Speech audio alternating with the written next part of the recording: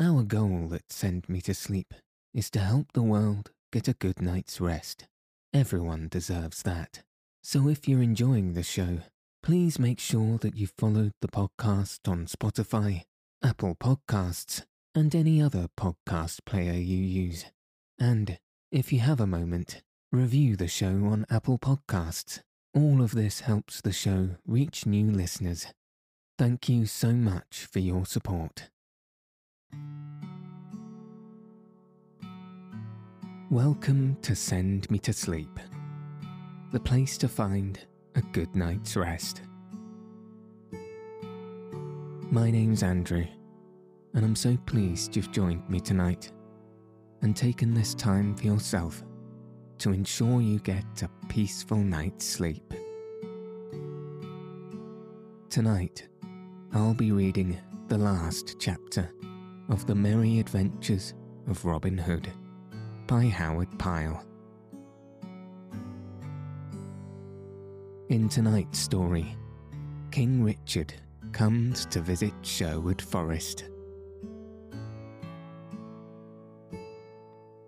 If you haven't already, find a nice place to get cozy. Take a deep, relaxing breath and settle your body in whatever way feels most comfortable. Now all you'll need to do is follow the sound of my voice. So let your eyes fall heavy and your breath soften as we settle in for a peaceful night's sleep.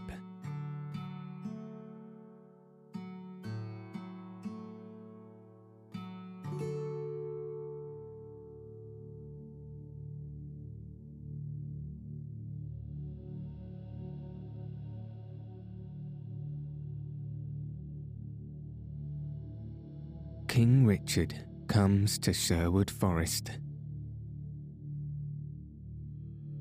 Not more than 2 months had passed and gone since these stirring adventures befell Robin Hood and Little John, when all Nottinghamshire was a mighty stir and tumult, for King Richard of the Lion's Heart was making a royal progress through merry England, and everyone expected him to come to Nottingham town in his journeying.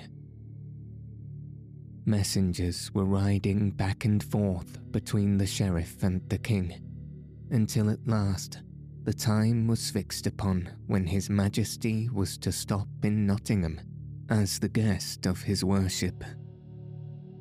And now came more bustle than ever, a great running hither and thither.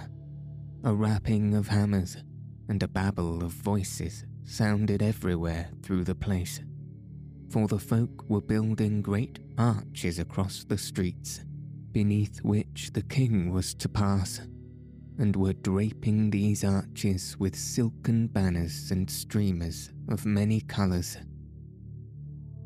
Great hubbub was going on in the guild hall of the town also, for here a grand banquet was to be given to the king and the nobles of his train, and the best master carpenters were busy building a throne where the king and the sheriff were to sit at the head of the table, side by side.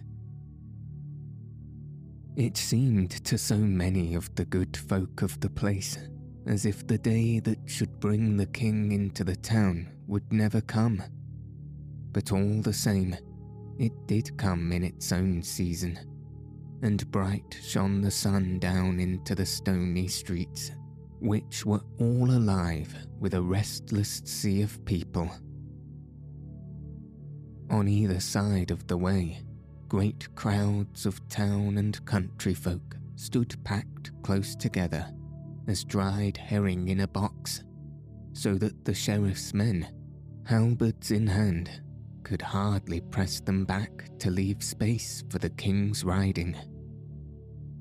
"Take care whom thou pushest against," cried a great burly friar to one of these men. Wouldst thou dig thine elbows into me, sirth?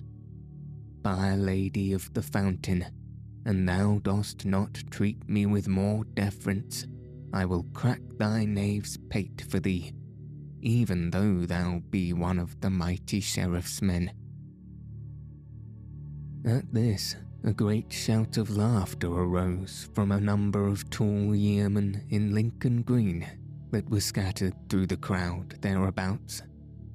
But one that seemed of more authority than the others nudged the holy man with his elbow. "Peace, Tuck," said he.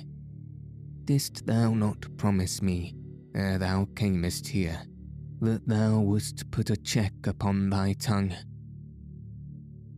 "Aye, marry," grumbled the other. "But I did not think to have a hard-footed knave trample all over my poor toes, as though they were no more than so many acorns in the forest." But of a sudden, all this bickering ceased, for a clear sound of many bugle horns came winding down the street. Then all the people craned their necks and gazed in the direction whence the sound came, and the crowding and the pushing and the swaying grew greater than ever. And now a gallant array of men came gleaming into sight, and the cheering of the people ran down the crowd as the fire runs in dry grass. 28 heralds in velvet and cloth of gold came riding forward. Over their heads fluttered a cloud of snow-white feathers, and each herald bore in his hand a long silver trumpet, which he blew musically. From each trumpet hung a heavy banner of velvet and cloth of gold, with the royal arms of England emblazoned thereon. After these came riding 50 noble knights, 2 by 2, all fully armed, saving that their heads were uncovered. In their hands they bore tall lances, from the tops of which fluttered pennons of many colours and devices. By the side of each knight walked a page clad in rich clothes of silk and velvet, and each page bore in his hand his master's helmet, from which waved long, floating plumes of feathers. Never had Nottingham seen a fairer sight than those 50 noble knights, from whose armour the sun blazed in dazzling light as they came riding on their great horses, with clashing of arms and jingling of chains. Behind the knights came the barons and the nobles of the mid-country, in robes of silk and cloth of gold, with golden chains about their necks and jewels at their girdles. Behind these again came a great array of men-at-arms, with spears and halberds in their hands, and, in the midst of these, 2 riders side by side. One of the horsemen was the Sheriff of Nottingham in his robes of office. The other, who was a head taller than the sheriff, was clad in a rich but simple garb, with a broad, heavy chain about his neck. His hair and beard were like threads of gold, and his eyes were as blue as the summer sky. As he rode along, he bowed to the right hand and the left, and a mighty roar of voices followed him as he passed, for this was King Richard. Then, above all the tumult and the shouting, a great voice was heard roaring. "Heaven, its saints bless thee, our gracious King Richard, and likewise Our Lady of the Fountain, bless thee." Then King Richard, looking towards the spot whence the sound came, saw a tall, burly, strapping priest standing in front of all the crowd with his legs wide apart as he backed against those behind. "By my soul, Sheriff," said the king, laughing, "ye have the tallest priests in Nottinghamshire that ever I saw in all my life. If heaven never answered prayers because of deafness, methinks I would nevertheless have blessings bestowed upon me, for that man yonder would make the great stone image of Saint Peter rub its ears and hearken unto him. I would that I had an army of such as he." To this the sheriff answered never a word, but all the blood left his cheeks, and he caught at the pommel of his saddle to keep himself from falling, for he also saw the fellow that so shouted, and knew him to be Friar Tuck, and moreover, behind Friar Tuck he saw the faces of Robin Hood, and Little John, and Will Scarlet, and Will Stuteley, and Allan a Dale, and others of the band. "How now," said the king hastily, "art thou ill, Sheriff, that thou growest so white?" "Nay, your Majesty," said the sheriff, "it was naught but a sudden pain that will soon pass by." Thus he spake, for he was ashamed that the king should know that Robin Hood feared him so little that he thus dared to come within the very gates of Nottingham town. Thus rode the king into Nottingham town on that bright afternoon in the early fall season, and none rejoiced more than Robin Hood and his merry men to see him come so royally unto his own. Eventide had come.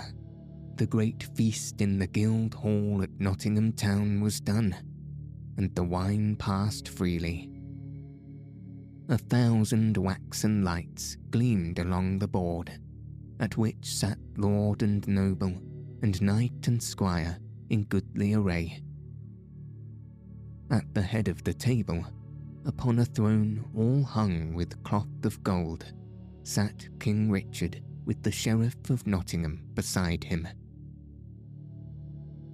Quoth the king to the sheriff, laughing as he spake, "I have heard much spoken concerning the doings of a certain fellow hereabouts, one Robin Hood and his band, who are outlaws and abide in Sherwood forest.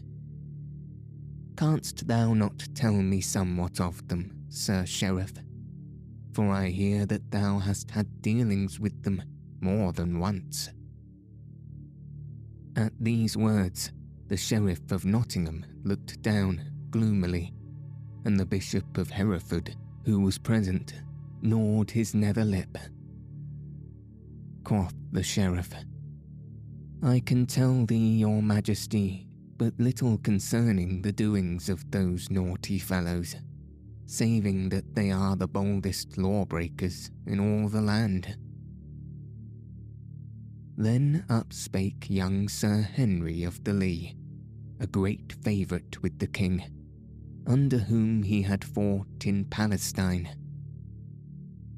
"May it please your Majesty," said he, "when I was away in Palestine, I heard oftentimes from my father, and in most cases I heard of this very fellow, Robin Hood. If your Majesty would like, I will tell you a certain adventure of this outlaw." Then the king laughingly bade him to tell his tale, whereupon he told how Robin Hood had aided Sir Richard of the Lee with money that he had borrowed from the Bishop of Hereford. Again and again, the king and those present roared with laughter, while the poor bishop, waxed cherry red in the face with vexation, for the matter was a sore thing with him. When Sir Henry of the Lee was done, others of those present, seeing how the king enjoyed this merry tale, told other tales concerning Robin and his merry men.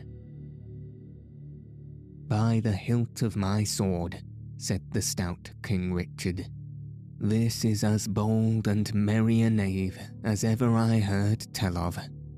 Marry, I must take this matter in hand, and do what thou couldst not do, Sheriff, to wit, clear the forest of him and his band." That night the king sat in the place that was set apart for his lodgings while in Nottingham town. With him were young Sir Henry of the Lee, and 2 other knights, and 3 barons of Nottinghamshire. But the king's mind still dwelled upon Robin Hood.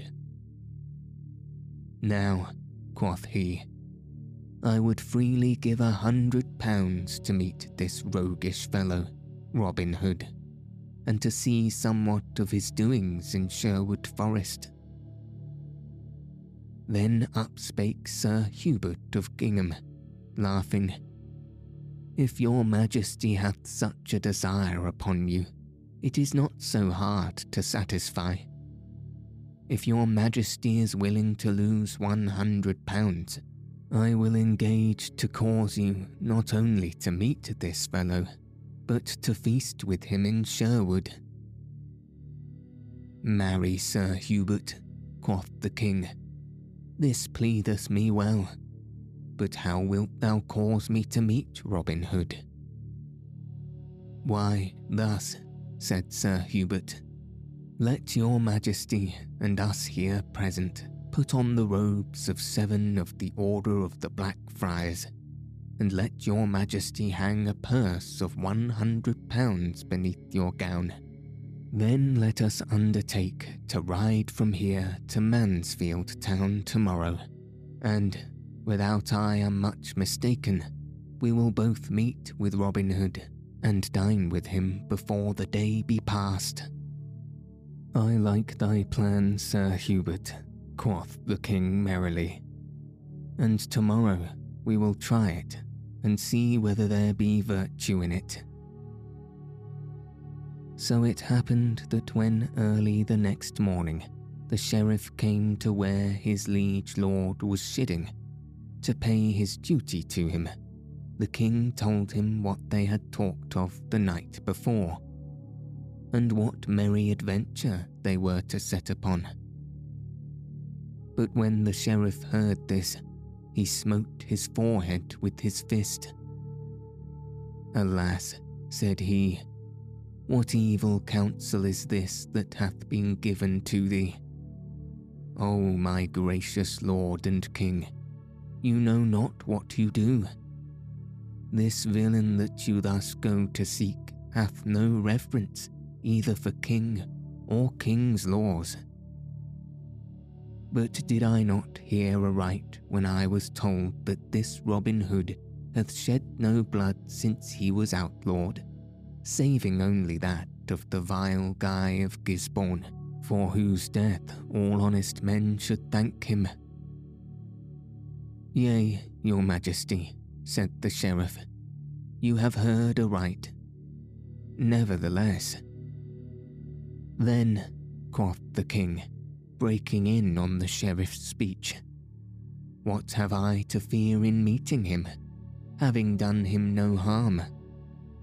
Truly, there is no danger in this. But mayhap thou wilt go with us, Sir Sheriff." "Nay," quoth the sheriff hastily, "Heaven forbid." But now 7 habits such as Blackfriars wear were brought, and the king and those about him having clad themselves therein, and his majesty having hung a purse with 100 golden pounds in it beneath his robes, they all went forth and mounted the mules that had been brought to the door for them. Then the king bade the sheriff be silent as to their doings, and so they set forth upon their way.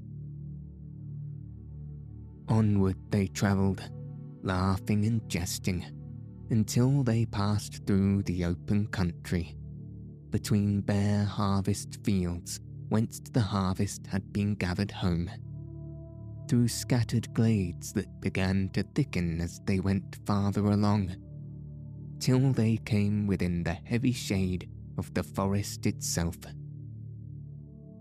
They travelled in the forest for several miles without meeting anyone such as they sought, until they had come to that part of the road that lay nearest the Newstead Abbey.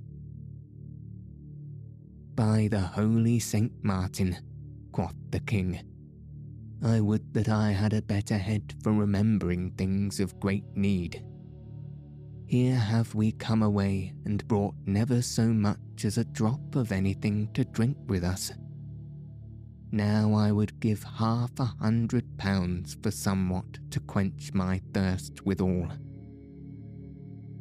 No sooner had the king so spoken, that out of the covert at roadside stepped a tall fellow with yellow beard and hair, and a pair of merry blue eyes.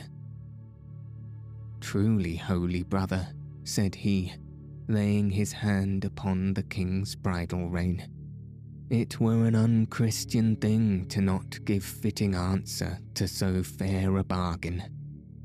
We keep an inn hereabouts, and for £50 we will not only give thee a good draught of wine, but will give thee as noble a feast as ever thou didst tickle thy gullet withal."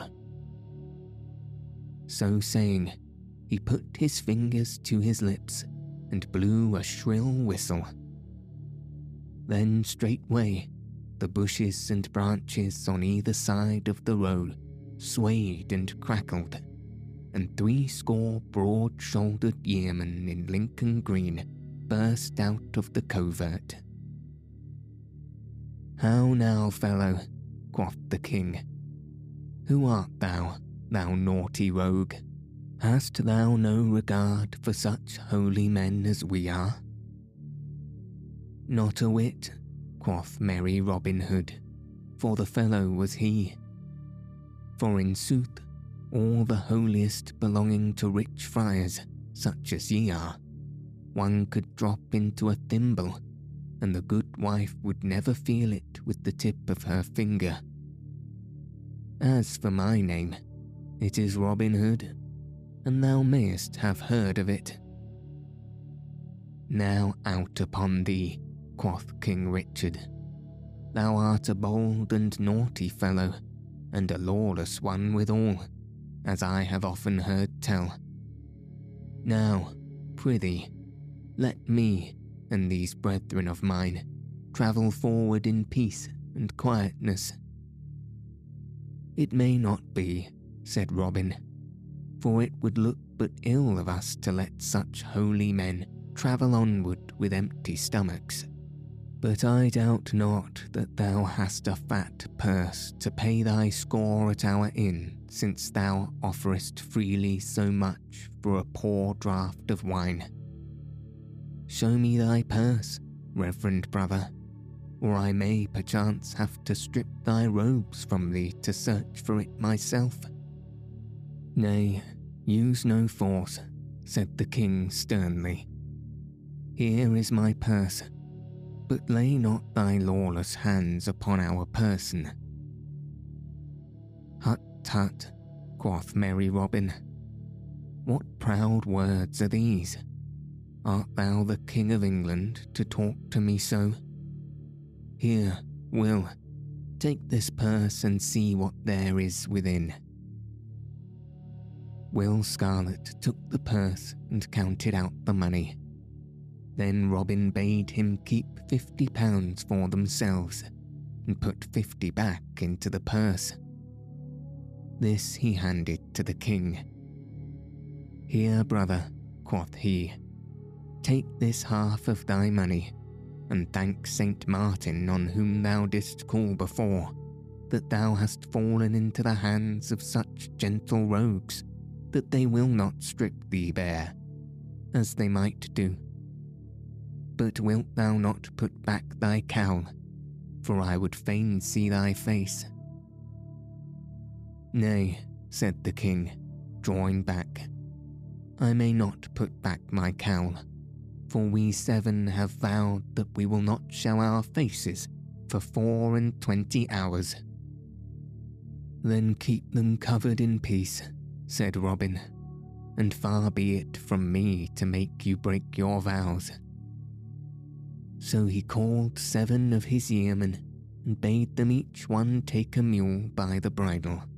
Then, turning their faces towards the depths of the woodland, they journeyed onward until they came to the open glade and the greenwood tree. Little John, with 80 yeomen at his heels, had also gone forth that morning to wait along the roads and bring a rich guest to Sherwood glade, if such might be his luck, for many with fat purses must travel the road at this time, when such great doings were going on. But though Little John and so many others were gone, Friar Tuck and 20 or more stout yeomen were seated or lying around beneath the great tree, and when Robin and the others came, they leaped to their feet to meet him. "By my soul," quoth merry King Richard, when he had gotten down from his mule and stood looking about him, "thou hast in very truth a fine lot of young men about thee, Robin. Methinks King Richard himself would be glad of such a bodyguard." "These are not all of my fellows," said Robin proudly, "for 80 more of them are away on business with my good right-hand man, Little John. But as for King Richard, I tell thee, brother, there is not a man of us all but would pour out our blood like water for him.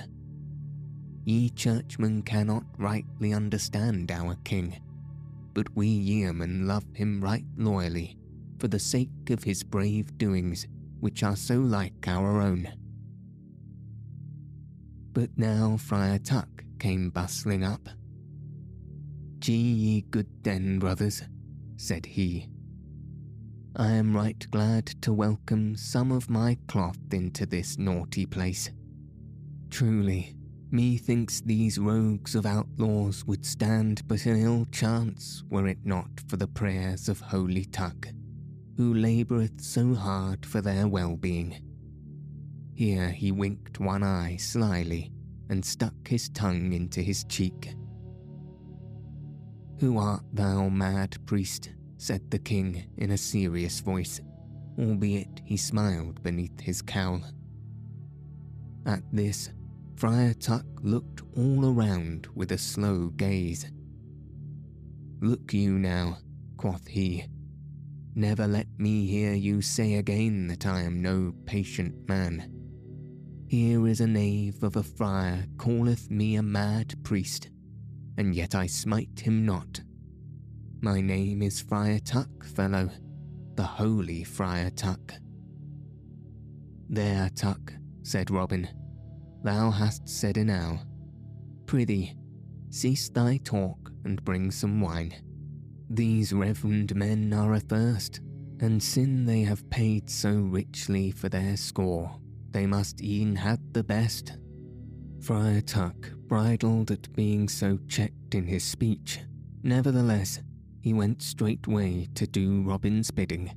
So presently a great crock was brought, and wine was poured out for all the guests and for Robin Hood. Then Robin held his cup aloft. "Stay," cried he, "tarry in your drinking till I give you a pledge. Here is to good King Richard of great renown, and may all enemies to him be confounded." Then all drank to the health of King Richard, even the king himself. "Methinks, good fellow," said he, "thou hast drunk to thine own confusion." "Never a whit," quoth merry Robin, "for I tell thee that we of Sherwood are more loyal to our lord the king than those of thine order. We would give up our lives for his benefiting, while ye are content to lie snug in your abbeys and priories, let reign who will." At this the king laughed. Quoth he, "Perhaps King Richard's welfare is more to me than thou wottest of, fellow. But enough of that matter. We have paid well for our fare, so canst thou not show us some merry entertainment? I have oft heard that ye are wondrous archers. Wilt thou not show us somewhat of your skill?" "With all my heart," said Robin. "We are always pleased to show our guests all the sport that is to be seen. As Gaffer Swathhold saith, 'tis a hard heart that will not give a caged starling of the best. And caged starlings ye are with us. Ho, lads, set up a garland at the end of the glade." Then, as the yeomen ran to do their master's bidding, Tuck turned to one of the mock friars. "Hearest thou our master?" quoth he, with a sly wink. "Whenever he cometh across some poor piece of wit, he straightway layeth it on the shoulders of this Gaffer Swanhold, whoever he may be, so that the poor goodman goeth travelling about with all the odds and ends and tags and rags of our master's brain packed on his back." Thus spake Friar Tuck, but in a low voice, so that Robin could not hear him, for he felt somewhat nettled at Robin's cutting his talk so short. In the meantime, the mark at which they were to shoot was set up at 60 paces distance. It was a garland of leaves and flowers, 2 spans in width, which same was hung upon a stake in front of a broad tree trunk. "There," quoth Robin, "yon is a fair mark, lads. Each of you shoot 3 arrows thereat, and if any fellow misseth by so much as 1 arrow, he shall have a buffet of Will Scarlet's fist." "Hearken to him," quoth Friar Tuck. "Why, master, thou dost bestow buffets from thy strapping nephew as though they were love taps from some bouncing lass. I warrant thou art safe to hit the garland thyself, or thou wouldst not be so free of his cuffing." First David of Doncaster shot, and lodged all 3 of his arrows within the garland. "Well done, David," cried Robin. "Thou hast saved thine ears from a warming this day." Next Midge the miller shot, and he also lodged his arrows in the garland. Then followed Wat the tinker, but alas for him, for one of his shafts missed the mark by the breadth of 2 fingers.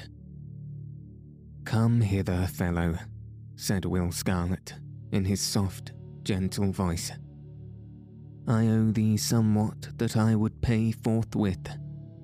Then Wat the tinker came forward and stood in front of Will Scarlet, screwing up his face and shutting his eyes tightly, as though he already felt his ears ringing with the buffet. Will Scarlet rolled up his sleeve, and standing on tiptoe to give the greater swing to his arm, he struck with might and main.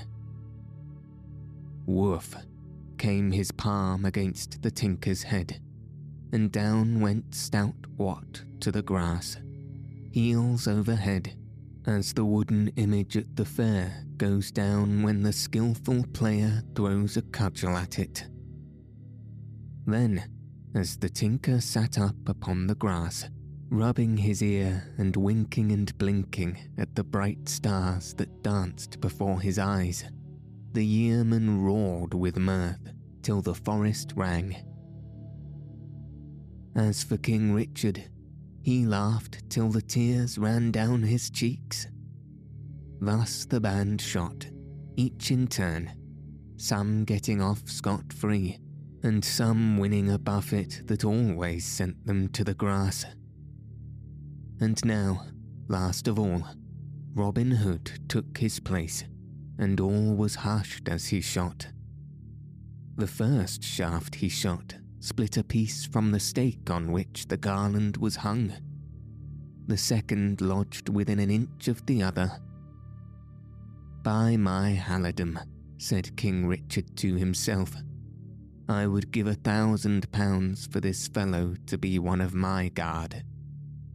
And now, for the third time Robin shot, but, alas for him, the arrow was ill-feathered, and wavered to one side. It smote an inch outside the garland.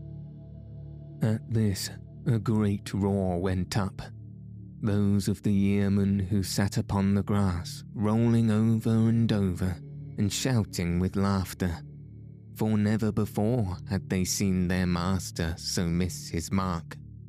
But Robin flung his bow to the ground with vexation. "Now, out upon it," cried he.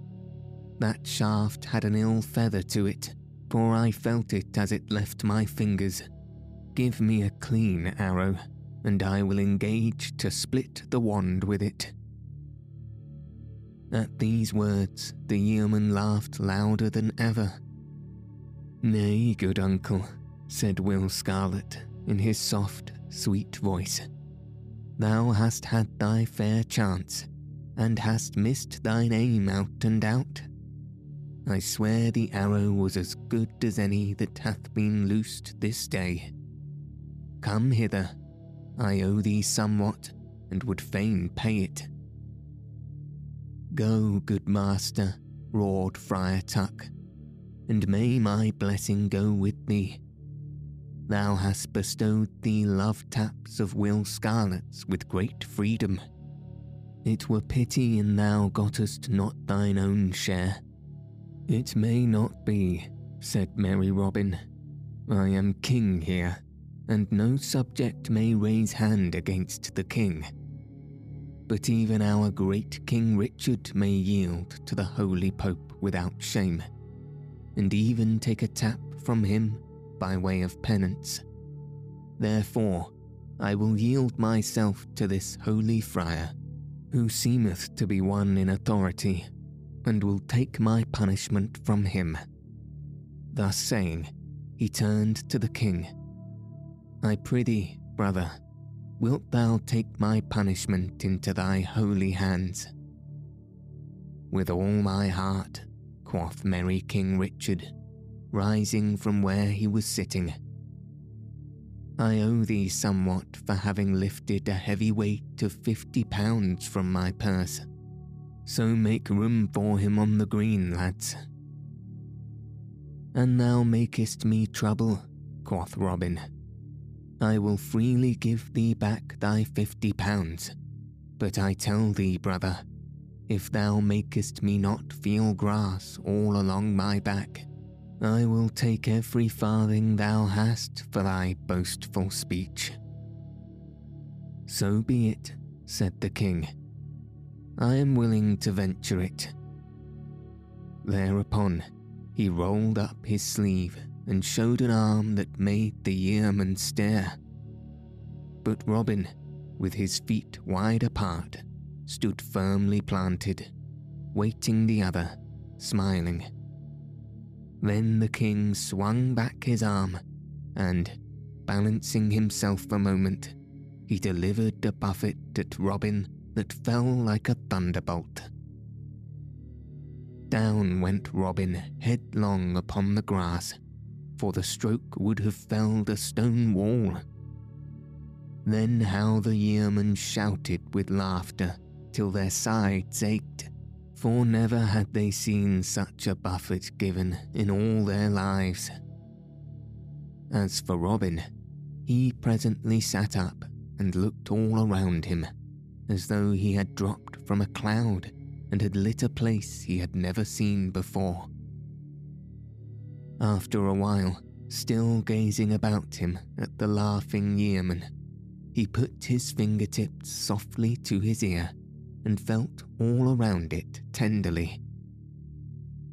"Will Scarlet," said he, "count this fellow out his £50. I want nothing more either of his money or of him. A murrain seize him and his buffeting. I would that I had taken my dues from thee, for I verily believe he hath deafened my ear from ever hearing again." Then, while the gusts of laughter still broke from the band, Will Scarlet counted out the £50, and the king dropped it back into his purse again. "I give thee thanks, fellow," said he, "and if ever thou shouldst wish for another box of the ear to match the one thou hast, come to me, and I will fit thee with it for naught." So spake the merry king, but even as he ended, there came suddenly the sound of many voices, and out from the covert burst Little John and 80 men, with Sir Richard of the Lee in his midst. Across the glade they came running, and as they came, Sir Richard shouted to Robin, "Make haste, dear friend, gather thy band together, and come with me. King Richard left Nottingham town this very morning, and cometh to seek thee in the woodlands. I know not how he cometh, for it was but a rumour of this that reached me. Nevertheless, I know that it is the truth. Therefore, hasten with all thy men, and come to Castle Lee, for there thou mayest lie hidden till thy present danger passeth. Who are these strangers that thou hast with thee?" "Why," quoth merry Robin, rising from the grass, "these are certain gentle guests that came with us from the high road over by Newstead Abbey.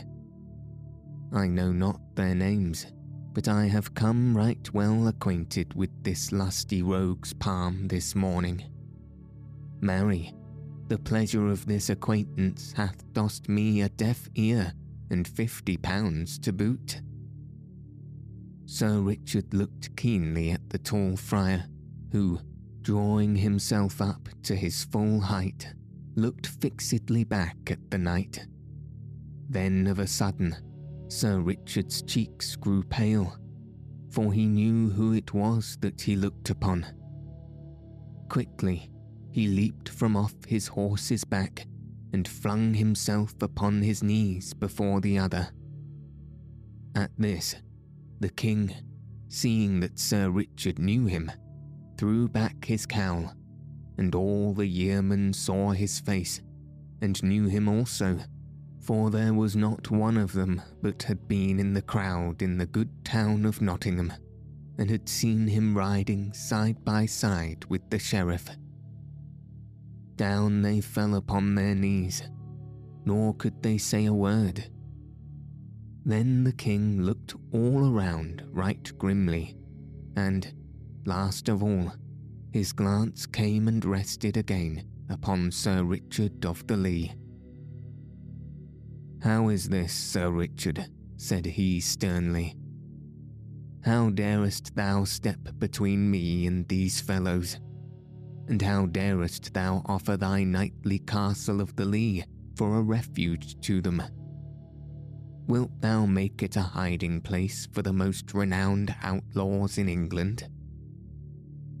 Then Sir Richard of the Lee raised his eyes to the king's face. "Far be it from me," said he, "to do aught that could bring your majesty's anger upon me. Yet, sooner would I face your majesty's wrath than suffer aught of harm that I could stay to fall upon Robin Hood and his band. For to them I owe my life, honour, and everything. Should I, then, desert him in his hour of need. Ere the knight had done speaking, one of the mock friars that stood near the king came forward and knelt beside Sir Richard, and throwing back his cowl, showed the face of young Sir Henry of the Lee. Then Sir Henry grasped his father's hand and said, "Here kneels one who hath served thee well, King Richard, and, as thou knowest, hath stepped between thee and death in Palestine. Yet do I abide by my dear father, and here I say also that I would freely give shelter to this noble outlaw, Robin Hood, even though it brought thy wrath upon me, for my father's honour and my father's welfare are as dear to me as mine own." King Richard looked from one to the other of the kneeling knights, and at last the frown faded from his brow, and a smile twitched at the corners of his lips. "Marry, Sir Richard," quoth the king, "thou art a bold-spoken knight, and thy freedom of speech weigheth not heavily against thee with me. This young son of thine taketh after his sire, both in boldness of speech and of deed, for, as he saith, he stepped one time betwixt me and death, wherefore I would pardon thee for his sake, even if thou hadst done more than thou hast. Rise, all of you, for ye shall suffer no harm through me this day, for it were pity that a merry time should end in a manner as to mar its joyousness." Then all arose, and the king beckoned Robin Hood to come to him. "How now," quoth he, "is thine ear still too deaf to hear me speak?" "Mine ears would be deafened in death ere they would cease to hear your majesty's voice," said Robin. "As for the blow that your majesty struck me, I would say that though my sins are haply many, methinks they have been paid up in full thereby." "Thinkest thou so?" said the king, with somewhat of sternness in his voice. "Now I tell thee that but for three things, to wit, my mercifulness, my love for a stout woodsman, and the loyalty thou hast avowed for me. Thine ears, mayhap, might have been more tightly closed than ever a buffet from me could have shut them. Talk not lightly of thy sins, good Robin. But come, look up, thy danger is past, for hereby I give thee and all thy band free pardon. But, in sooth, I cannot let you roam the forest as ye have done in the past.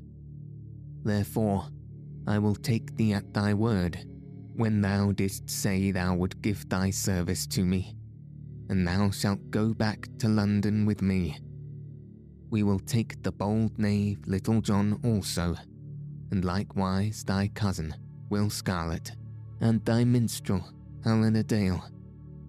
As for the rest of thy band, we will take their names and have them duly recorded as Royal Rangers, for methinks it were wiser to have them changed to law-abiding caretakers of our deer in Sherwood than to leave them to run at large as outlaws, slayers thereof. But now get a feast ready. I would see how ye live in the woodlands." And so it was that a feast fit only for one so honourable as King Richard was prepared, and Robin Hood brought King Richard and those with him to where it lay, all spread out on fair white linen cloths which lay upon soft green grass. Then King Richard sat him down and feasted and drank, and when he was done, he swore roundly that he had never sat at such a lusty repast in all his life before.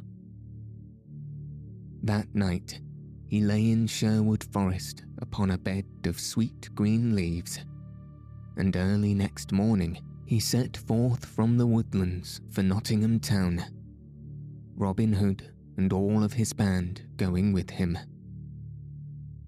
You may guess what a stir there was in the good town when all these famous outlaws came marching into the streets. As for the sheriff, he knew not what to say, nor where to look when he saw Robin Hood in such high favour with the king, while all his heart was filled with gall because of the vexation that lay upon him. The next day the king took leave of Nottingham town, so Robin Hood and Little John and Will Scarlet and Alan a Dale shook hands with all the rest of the band, kissing the cheeks of each man and swearing that they would often come to Sherwood and see them. Then each mounted his horse and rode away in the train of the king.